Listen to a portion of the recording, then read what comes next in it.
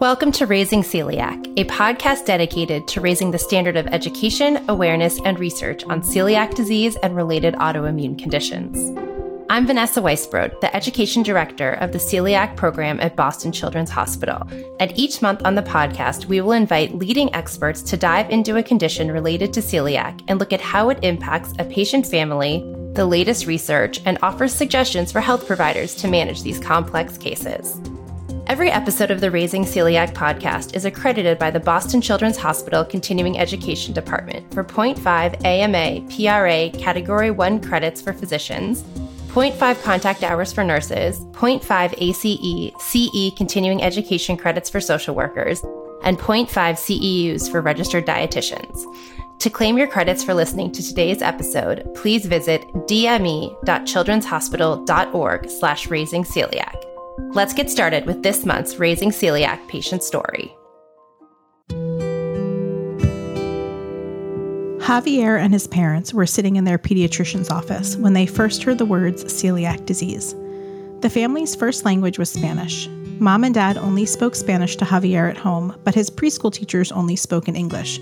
So at a very young age, Javier was already bilingual. When the pediatrician said that 4-year-old Javier had a positive blood test for celiac disease, his parents stared back at the doctor with blank faces. They had agreed to blood tests and stool tests because for the past 4 years, Javier always had diarrhea. They couldn't remember a time when he had ever passed a normal-looking stool. They were always runny, and potty training had proved almost impossible. But when the doctor said celiac disease, they had no idea what she was talking about. But Javier did. His friend at school, Ava, had celiac disease, and she got to eat special gluten-free cookies during treat time. He was kind of excited. The pediatrician brought in a Spanish interpreter to make sure that Mom and Dad fully understood what needed to happen next. She explained that Javier would be referred to a pediatric gastroenterologist for an assessment and a small intestine biopsy, and that he might need to start on a gluten-free diet, but that he should keep eating normal food until after the endoscopy procedure. Javier's parents left the pediatrician's office feeling overwhelmed, but proceeded as instructed. Within 3 weeks, Javier had a biopsy that was positive, confirming celiac disease, and instructions to start on a gluten-free diet. Javier's gastroenterologist's office did a fantastic job providing education about how to manage a gluten-free diet and even offered resources in Spanish. Mom and Dad felt empowered that they could do this well until they went grocery shopping for the first time and realized that a loaf of gluten-free white bread was $9.99 at their grocery store. A small box of gluten-free cereal was $6, and gluten-free mac and cheese was $5.99, compared to 87 cents for the normal box they were used to buying. Gluten-free pretzels were $7 for a bag that was smaller than the usual bag that cost $1.79. The cookies Javier had seen at school were $9 for 5 small cookies. Mom spent 10 times more on that first grocery trip than any previous food shopping outing ever, and she had no idea how they would sustain these expenses long term. She had no idea how she was going to feed Javier.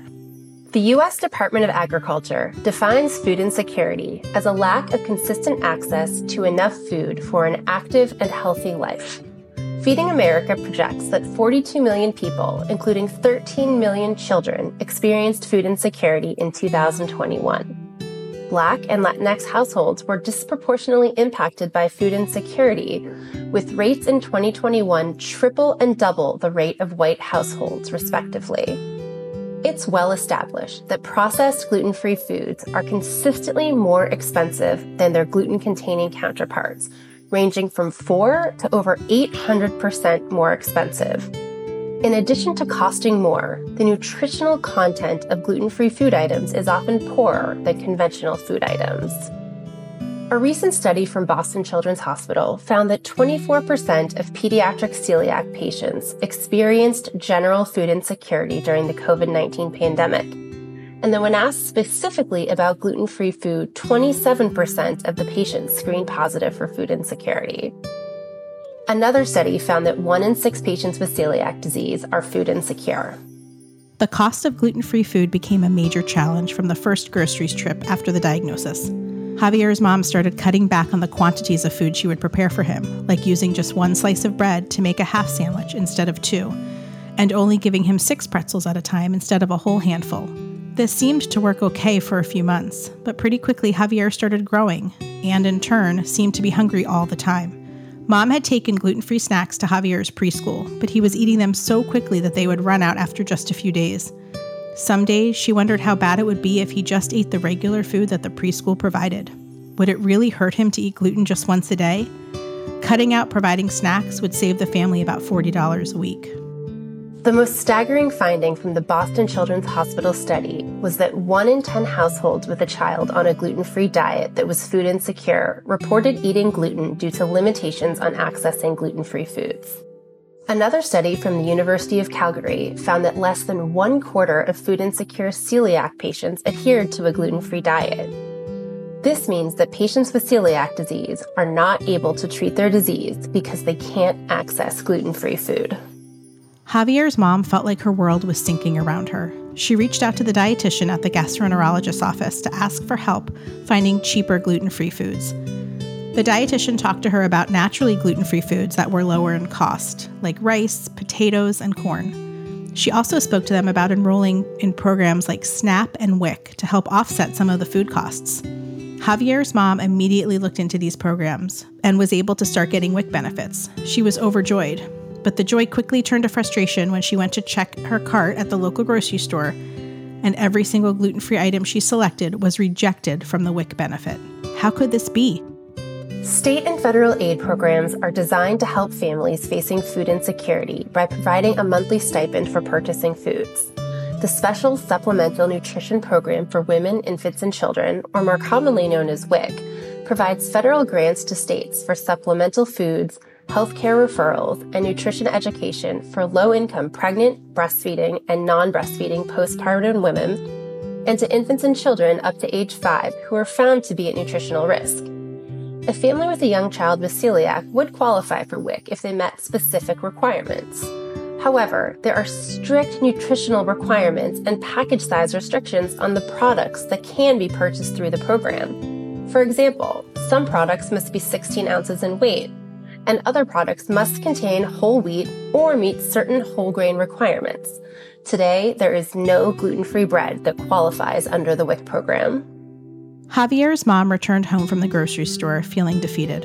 Her first call was to the wonderful dietitian they had met with who suggested the WIC program. She asked her lots of questions about why certain products were allowed and others weren't. The dietitian was shocked.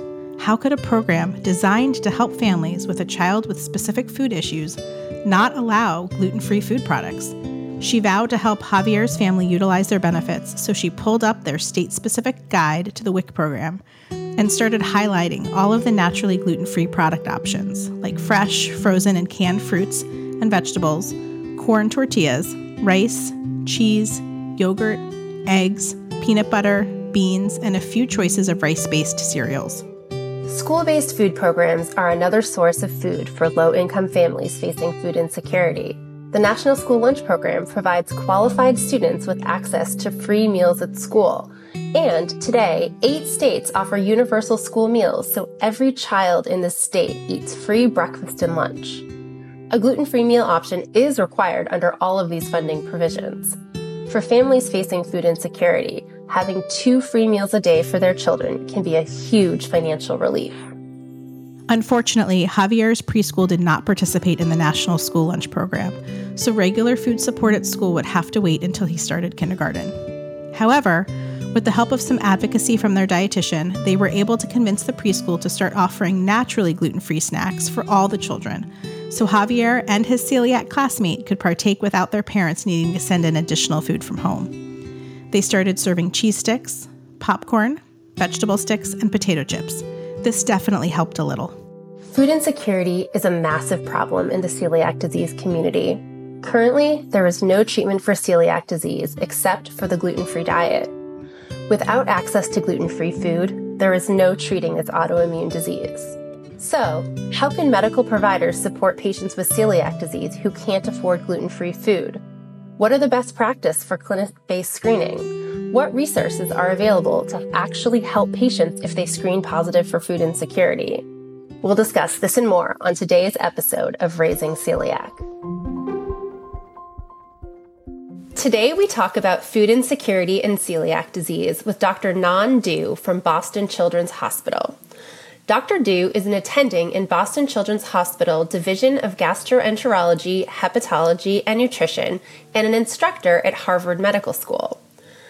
Dr. Du received her medical degree from the Warren Alpert Medical School at Brown University and completed her residency at Yale New Haven Hospital in Connecticut.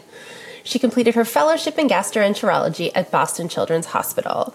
Dr. Du's research interests include the diagnosis and management of celiac disease, early infant nutrition, and environmental exposures. She is particularly interested in the nutritional adequacy and safety of the gluten-free diet, as well as better understanding how to support families with celiac disease experiencing food insecurity. Welcome, Dr. Du, to Raising Celiac. Thank you for having me. So let's start at the beginning. Can you tell our listeners what it means for someone to experience food insecurity? Sure, yeah. So food insecurity, as defined by the USDA, is defined as the lack of consistent access to enough nutritionally adequate, safe, and acceptable food for an active and healthy lifestyle. In 2022, 1 in 6 children in the United States live in a food insecure household. And I always like to stress that food insecurity does not mean that you don't have access due to financial issues, but it also can mean just lack of access to certain types of food, which I'm sure we'll dive in a little bit more, but that's especially important for our celiac patients. So while we're here, can you talk about other social determinants of health and how these screenings have become important in healthcare? Yeah, this is a huge topic, so I don't know if I can totally do its service in the brief amount of time that we have. But we know that childhood food insecurity has been associated with poor health outcomes, developmental risk, mental health problems, and poor educational outcomes. To broaden that, social determinants of health are non-biological factors that directly impact health and well-being. For children, this basically means factors such as the safety and stability of a child's home and their neighborhood and their community, their access to healthy foods like we talk about with food insecurity, convenient transportation, health service access, like is there a hospital or a clinic nearby, and also just good school systems. And basically the big question is what is available in community and what is the social context? This also includes exposures to environmental toxins, violence, and family stress that can be harmful to health. And this is an issue that's being looked at kind of worldwide. And researchers from the WHO have actually demonstrated the importance of social determinants, noting that social position is very closely tied to health outcomes. And in the US, this unequal access to resources really promotes health inequity. And a lot of these are based on socially constructed characteristics. And so what we're finding is that some of these actually have a bigger influence than even genetic factors. And so by screening and at least trying to ask questions about this, we can at least attempt to try and address some of these inequities. That's so wonderful. I'm so happy to hear that clinicians are getting involved in this. So let's talk about why is it important for clinicians to be involved in discussing food insecurity specifically with celiac patients? Yeah, I think this really simplifies down to like one statement: food as medicine. Access to nutritious food is really critical to the health and the resilience of our families. And this is incredibly important, right, for our celiac patients. And I feel like many of them will feel like I'm saying the same thing that they already know. But our only current treatment for celiac disease is a gluten-free diet. There's many drugs coming down the pike, but right now that's not currently available. And so in the situation as we wouldn't want our families to miss doses of medication due to insurance or transport issues. It's the same thing from a celiac perspective and for our patients, in that our role as advocating for access to safe and gluten-free food is just as important as when we try and advocate for families who need medications. We also know that a gluten-free diet is substantially more expensive than gluten-containing counterparts, so we know our patients are more at risk. So I think it's important for clinicians to be involved, to add that additional perspective, and also so patients know that this is something we're aware and we want to be involved to help them out with. Absolutely. Can you talk about what tools are available for clinicians to screen patients for food insecurity? Yeah, so there's a few screeners available. Perhaps the most efficient and the one that's been most supported thus far in literature is this 2-questionnaire health hunger vital signs is what it's called. And I'm just going to give you the 2 questions that you can ask. It's within the past 12 months, We were worried our food would run out before we got money to buy more. That's question one. We would ask our families either yes or no. And then the other one is, within the past 12 months, the food we bought just didn't last and we didn't have money to get more. And again, we have them answer yes or no. And if families answer yes or no to either of these, what we'd usually recommend is considering a referral to social work, or at least to ask some further questions on like access to food and food insecurity. There are other questionnaires that are used from a research standpoint, such as the National Center for Health Statistics U.S. Household 6-Item Short-Form Food Insecurity Survey. There's also an 18-question one, but a lot of these are quite long and not, I think, the best thing to use in a busy practice. The other nice thing about the hunger vital signs, it's been validated in a busy pediatric practice before. So that's why I usually try and advocate for that tool. From a practical standpoint, how did these screening tools get used in the clinical setting? Who asked the questions? This is such a good question. And I will be honest, I don't think we have found the perfect solution yet. And I think this is an area where we need to do better, to be totally honest. And also, I think it really depends on the clinic. Some clinics have families fill out a form that has these 2 questions when they check into the appointment. And so it's completed by the time the clinician comes into the room. Some can have clinicians ask the questions directly during the appointment, like maybe during when they're asking about social history. Some may ask it during the time when the nurses are drawing their vitals, and basically it serves as an actual vital sign, right? It's a sign for you maybe that you need to dig deeper just on a social level. I wish I had just a simple answer to be like, it should be just done at this time, but I realize that all different clinics are designed in different ways. So I think this is where clinicians especially might have to think with their staff on where they think it works with the clinical flow. How challenging is it for you to ask your patients about food insecurity? Yeah, I think it comes with a little bit of practice as you figure out personally what works with your clinic flow and your style and how you interact with your patients. From my perspective, I will usually throw it in with questions when I ask about how's school? How's the gluten-free diet going? What do you do when you go out with friends? Or do you have any issues getting gluten-free food? I really want families to feel comfortable talking about this with me because it's really just part of their medical visit. And I also really want to make sure they have all the resources that they need to succeed. And that's kind of how I started off with. And the other thing is I usually don't like to start off with this question. I usually like to kind of ease into it, but I still want to leave enough time in the visit for us to talk about food insecurity if it actually is an issue. So somewhere in the middle of the appointment. What do you advise for other clinicians to normalize asking these food insecurity screener questions? I know everyone isn't quite as skilled or comfortable with it as you are. Yeah, I think a lot of it is practice. Like, don't get me wrong, it is challenging when you're trying to remember all the things you need to ask and talk to your patients about. I think my best advice is start incorporating in whenever you do remember it. Try it in different parts of your appointment as you figure out what works with your flow. Sometimes I actually will write it directly in my note, which I sometimes use as a template for what questions I want to ask. So when I get to it, it's almost like an additional reminder. Like I said before, I don't usually have it as the first thing we talk about, but more after we've broken the ice. We've talked a little bit about how school is going. And I will often start the discussion by saying, hey, the gluten-free diet's pretty expensive. I just wanted to check in about access to gluten-free food. Some of my other patients have been having maybe some issues. Let me know. Like, I'm kind of curious to really kind of make sure that they're comfortable knowing that they're not alone. That's a really good point. Knowing that they're not alone can really help them feel more comfortable. Do you think that patients are ever afraid to disclose to their physician that they're struggling to provide food to their child with celiac disease? Yeah, of course. I'm sure some patients are, and I can totally understand that, right? I think our job as physicians, we really don't want to judge, and we really want to just offer assistance in any way we can. I think we're learning a lot how when you're coming to see your doctor, we are not just talking about kind of the medications, but also kind of the whole system and what is around the patient, like all of the social determinants. And so I also realize that sometimes individuals may not be comfortable on the first visit when they're asked. But I will continue to ask it and make it a regular part of their routine visits so they know that it's coming. And we've actually also found that when we screen patients in their clinic visits, that it often doesn't happen on their first visit or second visit where food insecurity ends up being an issue.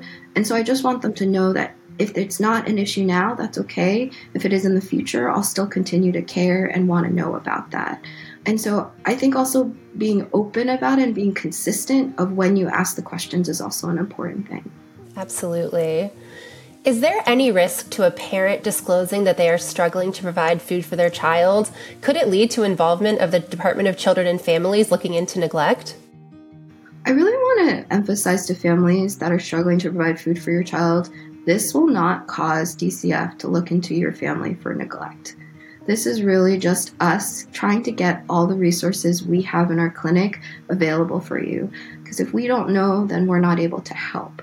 And so I really want to stress that because I know that has been a fear and concern in the past that if they indicate that they're not able to provide food to their child, they may be investigated. And that is not our goal in screening for food insecurity. Our goal is very much to contribute to the overall health of the family and not cause more stress. I think that's the most important thing that you could have said today, in that we hear so often in our Celiac Kids Connection support group that families are so worried to bring up the idea of food insecurity to their doctor because they're afraid they're going to be reported for not being able to adequately care for your child. And so I hope that if there are families listening, they really take what you said to heart and can trust their doctor to help them in the process of getting food.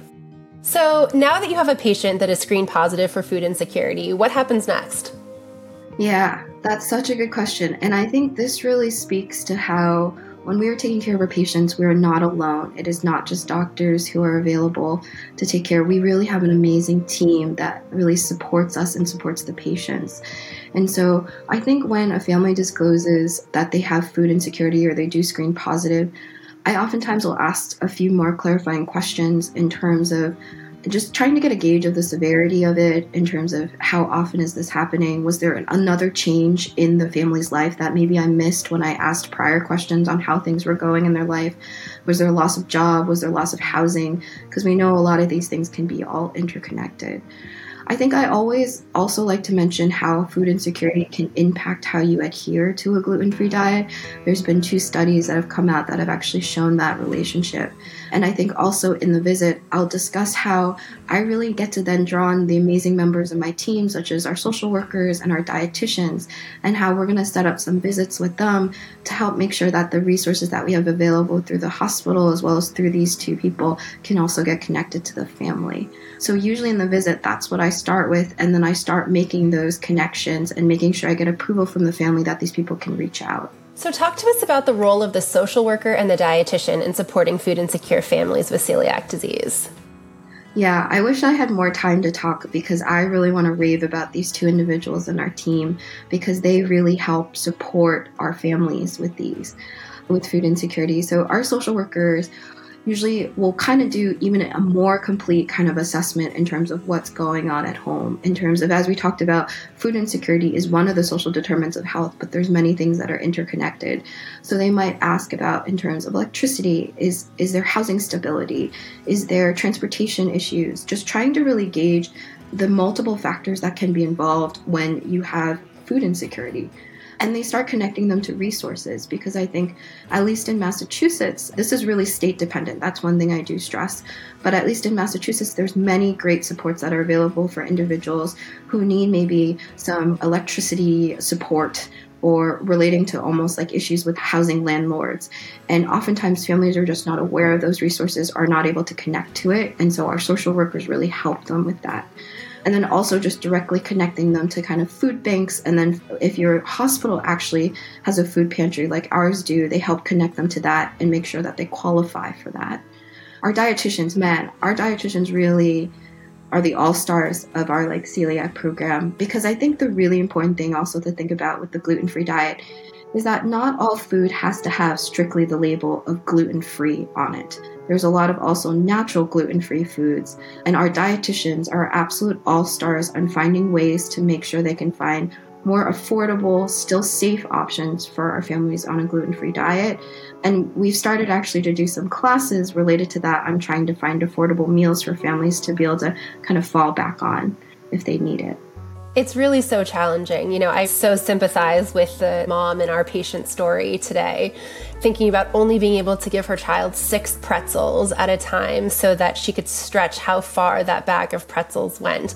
I can't even imagine. I mean, I have 2, young boys at home, and having to say you're only allowed to take 6 pretzels out of the bag at a time. It's such a challenging thing. And so I agree, the dietitians and social workers are just so key in helping these families get to a place where they can make things work. So thank you, Dr. Du, for all of this wonderful information. We're going to take a very quick break, and when we come back, we're going to talk about your fascinating research on food insecure families with celiac disease, as well as how to connect patients to community-based resources. We're going to take a quick break to hear from our podcast sponsor, the Global Autoimmune Institute. The Global Autoimmune Institute works to empower solutions in the diagnosis and treatment of autoimmune diseases through research, education, and awareness, while supporting multidisciplinary approaches to health. We are thrilled to support the production of this educational podcast.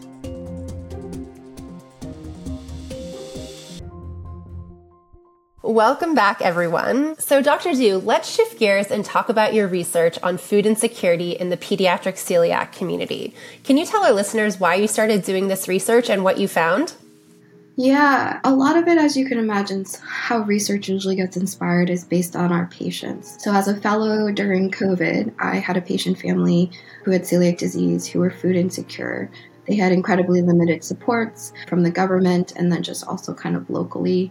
And when I was diving through the literature, there was really limited amount on how, one, prevalent food insecurity was in the celiac populations, and really even less on how it impacts families.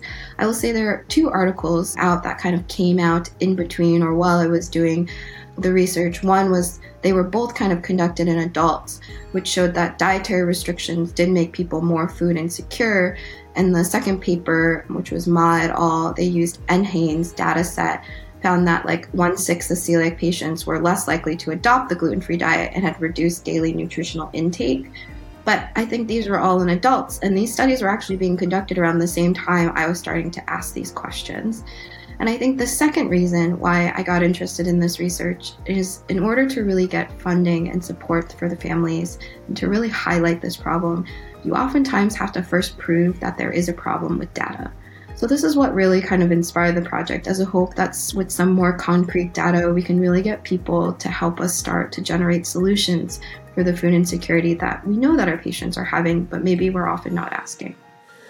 So tell us what you found in this research. What were the interesting things?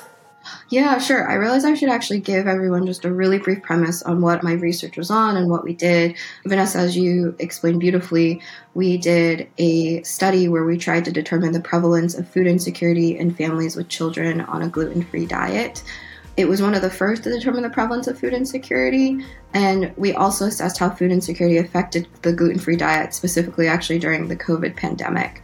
And we conducted an electrical survey via social media in 2021, where we asked individuals the hunger vital sign, the 6-item food security module, their gluten-free food accessibility, and then also kind of a few other questions related to their social economic status.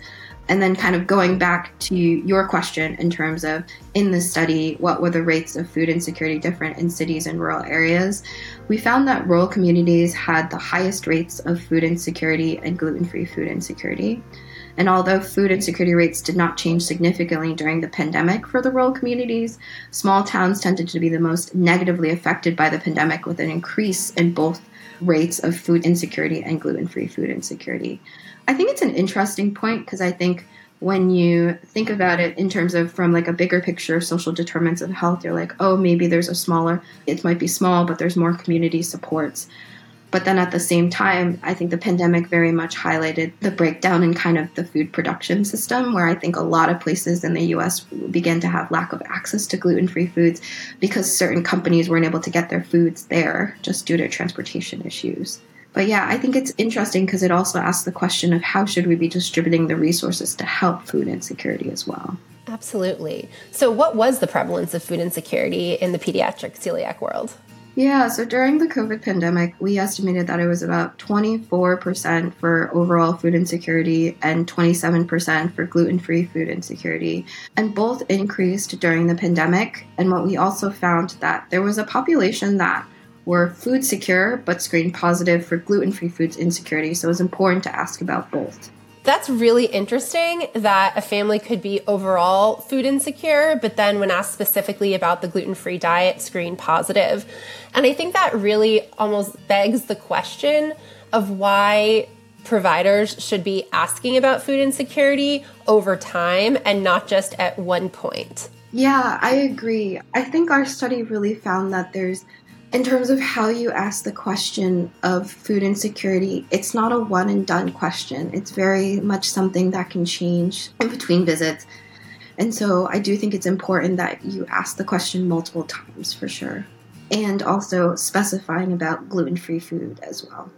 Yeah, exactly. Because at their first visit with you after diagnosis, when they haven't really switched to the gluten-free diet yet, they may not have gone grocery shopping and seen what those costs are. Much like our patient Javier, that his parents felt very empowered and educated after that first education session with the dietitians. But it wasn't really until they went shopping and saw what those bills were and how dramatically it was going to impact them that they realized the food insecurity piece had come up. So definitely a plug for asking many times along the way. And I think the other thing I also want to stress is that I think it's important also for physicians not to let their own biases also get in the way. Because I think the other thing, which was a little bit of a limitation of my study, is actually most people who answered for my survey were those who were in the privileged social economic status with income greater than $80,000. They were well educated and from zip codes that were defined as like comfortable and prosperous. So it was actually a very well-educated, well-supported group of people, and yet we still found these levels of food insecurity. And so I think it's really important that people still ask the questions when maybe they might feel that the families are well-supported or maybe from a higher income level. Because what our data shows is that people can still screen positive for food insecurity in our celiac patients at the higher income levels. And then I think that also gives the additional caveat that with our study, we found these levels in a population that's relatively well supported. What would we have found if we had asked in those of a lower socioeconomic status? Absolutely. And this just brings up the point of income levels that are set for state and federal aid programs. They don't take into account the cost associated with managing a special diet and what those additional hardships have. So, we see families all the time that they're trying to qualify their kids for free breakfast and lunch at school or qualifying for WIC or SNAP, and they make slightly too much money to qualify, but there's no allowance in those calculations for what the cost is of the gluten-free diet. Yeah, and I think this is a good time to at least mention that in terms of from a research standpoint, when they did like market-based studies, that the gluten-free diet can be from 2 times to almost 10 times more the cost of a gluten-containing diet. And so it can really make a huge difference, the types of foods that you're buying. For sure. So your data showed that 10% of families made the difficult choice to feed their child gluten because they couldn't access gluten-free food. Can you talk more about this? Yeah, I think this was actually one that we were actually a little bit surprised about from a finding standpoint. We found that there was like a doubling basically of intentional gluten ingestion due to limited gluten-free food availability from prior to the COVID pandemic to during the COVID-19 pandemic, which we found was then the 1 in 10 households with a child on a gluten-free diet, gluten was consumed intentionally because they had limited gluten-free foods. And what we also found was that in looking at our models, that your odds of having intentional gluten ingestion increased about 5 to 7 times if you were either food insecure or gluten-free food insecure, if you screened positive. And the other risk factor that put you at higher risk of this intentional gluten ingestion was if there was multiple household members who are following the gluten-free diet. I always like to present this because I think it tells us, again, a few important things that we need to ask families when they come in for our follow-up appointments with celiac disease. 1, it's still important to ask about food insecurity. 2, it's important to ask about gluten-free food insecurity because both of those kind of increase the risk of intentional gluten ingestion. And 3, it's important to think about the general context is, are there a lot of people in the household who need to follow a gluten-free diet? Because oftentimes you might think, oh, they might be better at following the gluten-free diet because there more individuals are eating it. But there might be a component where that it's actually then financially prohibitive and that they might actually then be intentionally ingesting gluten. I do want to also stress, as I know this isn't totally relevant to the food insecurity perspective, but we totally acknowledge that there are moments in which individuals will have gluten ingestion. And so this isn't a comment on like trying to do 100% on that. But I think what we're trying to do is when families have a choice to not be forced to be deciding between, do I get to eat or do I have to eat gluten? Absolutely. So as a physician, how do you counsel a family who comes to you saying that they are intentionally feeding their child gluten? Yeah, so I always first ask just explain to me kind of why. Because I think there can be a lot of things that are related to it. Some of it is like their child's not having symptoms when they eat gluten. So oftentimes that might just involve more education about the long-term effects of gluten ingestion on your intestine in terms of micronutrient issues, as well as issues with growth, like osteoporosis and all of that. And then if it is kind of like financially motivated, I think it's really important to meet the families where they are and to really ask, is it because things are expensive? Is it because they think it won't do any harm? Is it because you don't see any side effects? I think it's really important to figure out what's the reasoning of it before then figuring out the best way to help these families. And then if it is related to kind of financial reasons, I think it's really important to, again, kind of offer the resources. I think some families may not want to take advantage of the resources, and that's also okay, but I also want them to know that it is available for them. It's not a weakness or anything of sorts. In fact, this is part of the medical treatment for their child. So you've only touched on the tip of the iceberg with research in this area. What do you hope to learn next? Oh man, so many things. I think the first we talked about briefly already in the beginning of the podcast, which is screening. How can we best screen for food insecurity and gluten-free food insecurity? How can we do it in a manner that becomes well integrated in the clinic? And how can we get all providers involved in it? I think the second is something you also brought up briefly, and it was also in our patient's case, is the role of school lunches. We are very lucky in Massachusetts, as now they just passed that all school lunch and breakfast will be free for all students regardless of need. And we are actually starting to look into why some of our families don't end up using that even when it is free.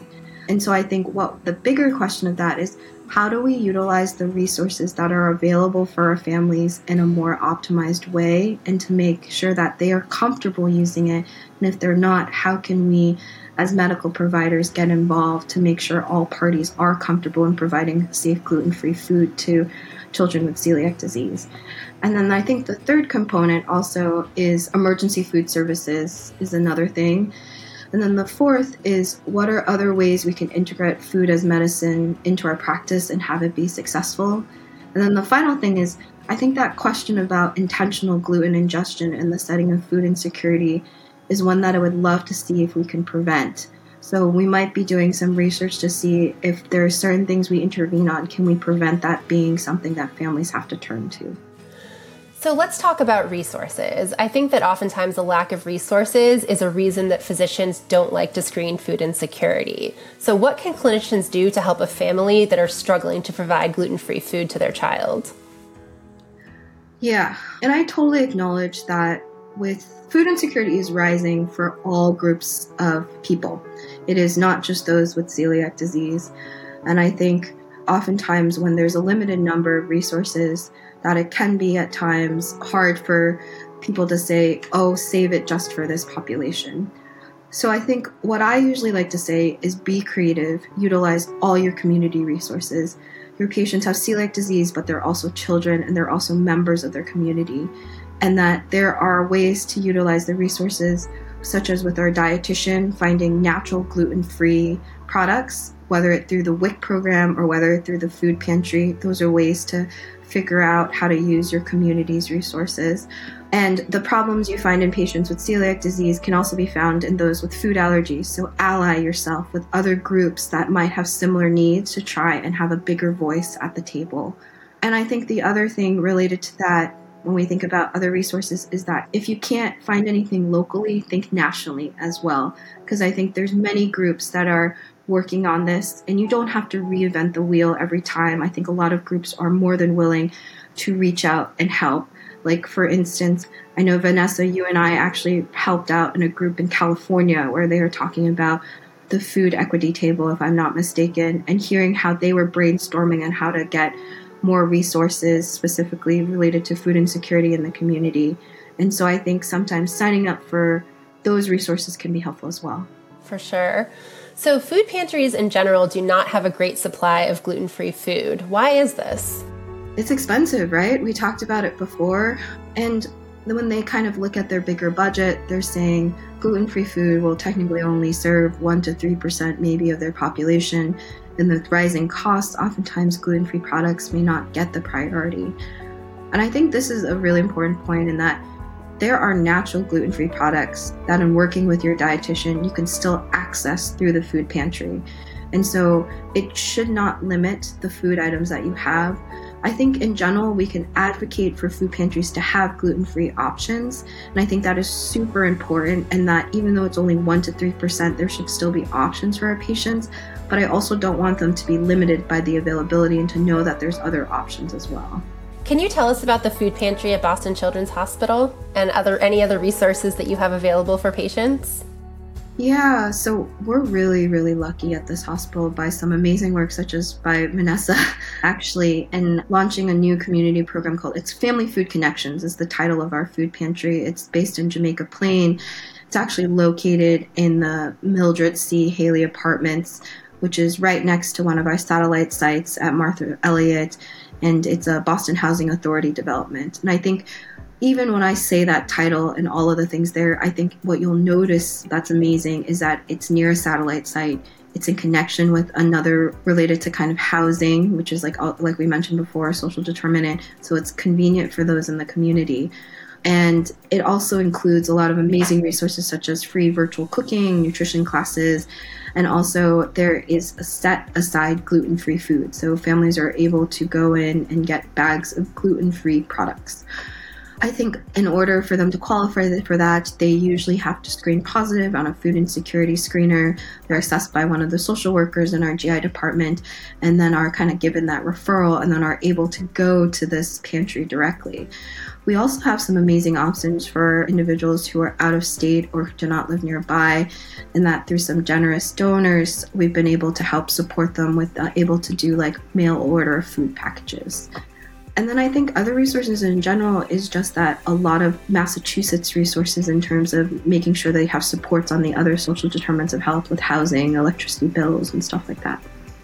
Yeah, and Massachusetts has done such a good job with food at school. There really are leaders across the state in food service programs that are making gluten-free options available for breakfast and lunch for kids with celiac. And so if families are listening that are in Massachusetts, either reach out to us for help or please talk to your food service providers, because gluten-free food is available in our schools here.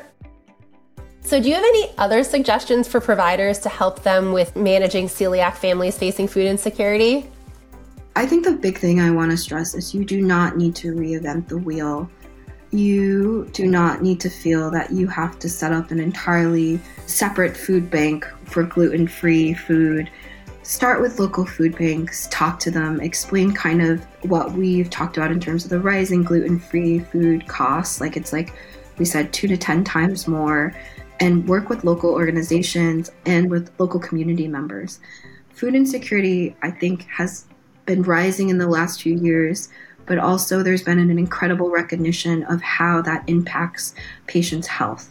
And so I think telling the stories of, for instance, like our patient Javier, and then also just other individuals might actually be able to at least get things moving already in existing kind of resources instead of having to reinvent it or do more.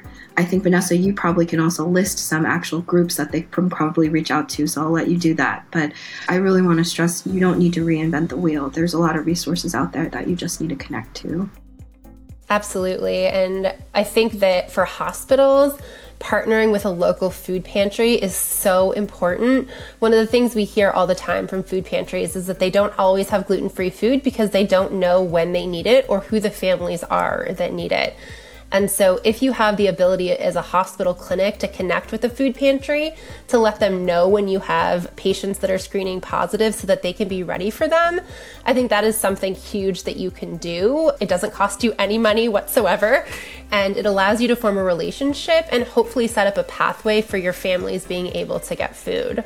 One of the reasons that our food pantry at Boston Children's works so well is that it is a direct referral from the provider to the food pantry. And so we can track how many families are coming, how often they're coming, where they're coming from, and the types of food that they're routinely asking for so that we know that it's always available for them when they show up to get food. So forming those relationships with the pantries, having a system so that they know when families are coming and what they need can just go so far in really making sure that they have consistent access to food. So thank you so much, Dr. Du, for all of the wisdom that you have shared today. Now let's find out where Javier is today. Javier is now in first grade at a local public school. He lives in a state that offers universal school meals, and thanks to the help of his dietitian, has been able to get both gluten-free breakfast and lunch at school during the school week. He gets gluten-free pancakes, muffins, bagels, and cereal for breakfast, and lunches that are nearly identical to those of his friends, like gluten-free pizza, sandwiches, hamburgers, and even macaroni and cheese. On Friday afternoon, his cafeteria manager sends him home with a Ziploc bag of gluten-free bagels and muffins to eat over the weekend, as well as vegetables harvested from the school garden. Javier's mom reached out to local food pantries for help, and now a local synagogue does a monthly collection of gluten-free food to help Javier and other families needing gluten-free foods for celiac disease. In her own words, Javier's mom says, "This is so hard. I never thought we would need to rely on other people to feed our son. I'm grateful I didn't have to feed him gluten, and thankful that so many people have helped us. We will give back to all of them someday when we are able to."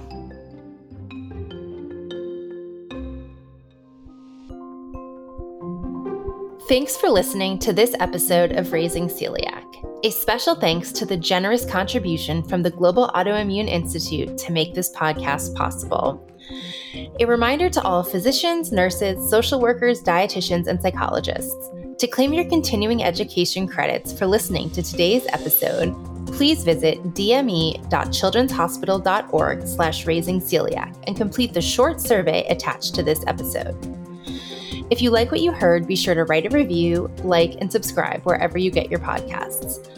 For more information, check us out on social at Boston Children's Celiac on TikTok, at Children's Celiac on Twitter, or at Celiac Kids Connection on Instagram. Have a great month.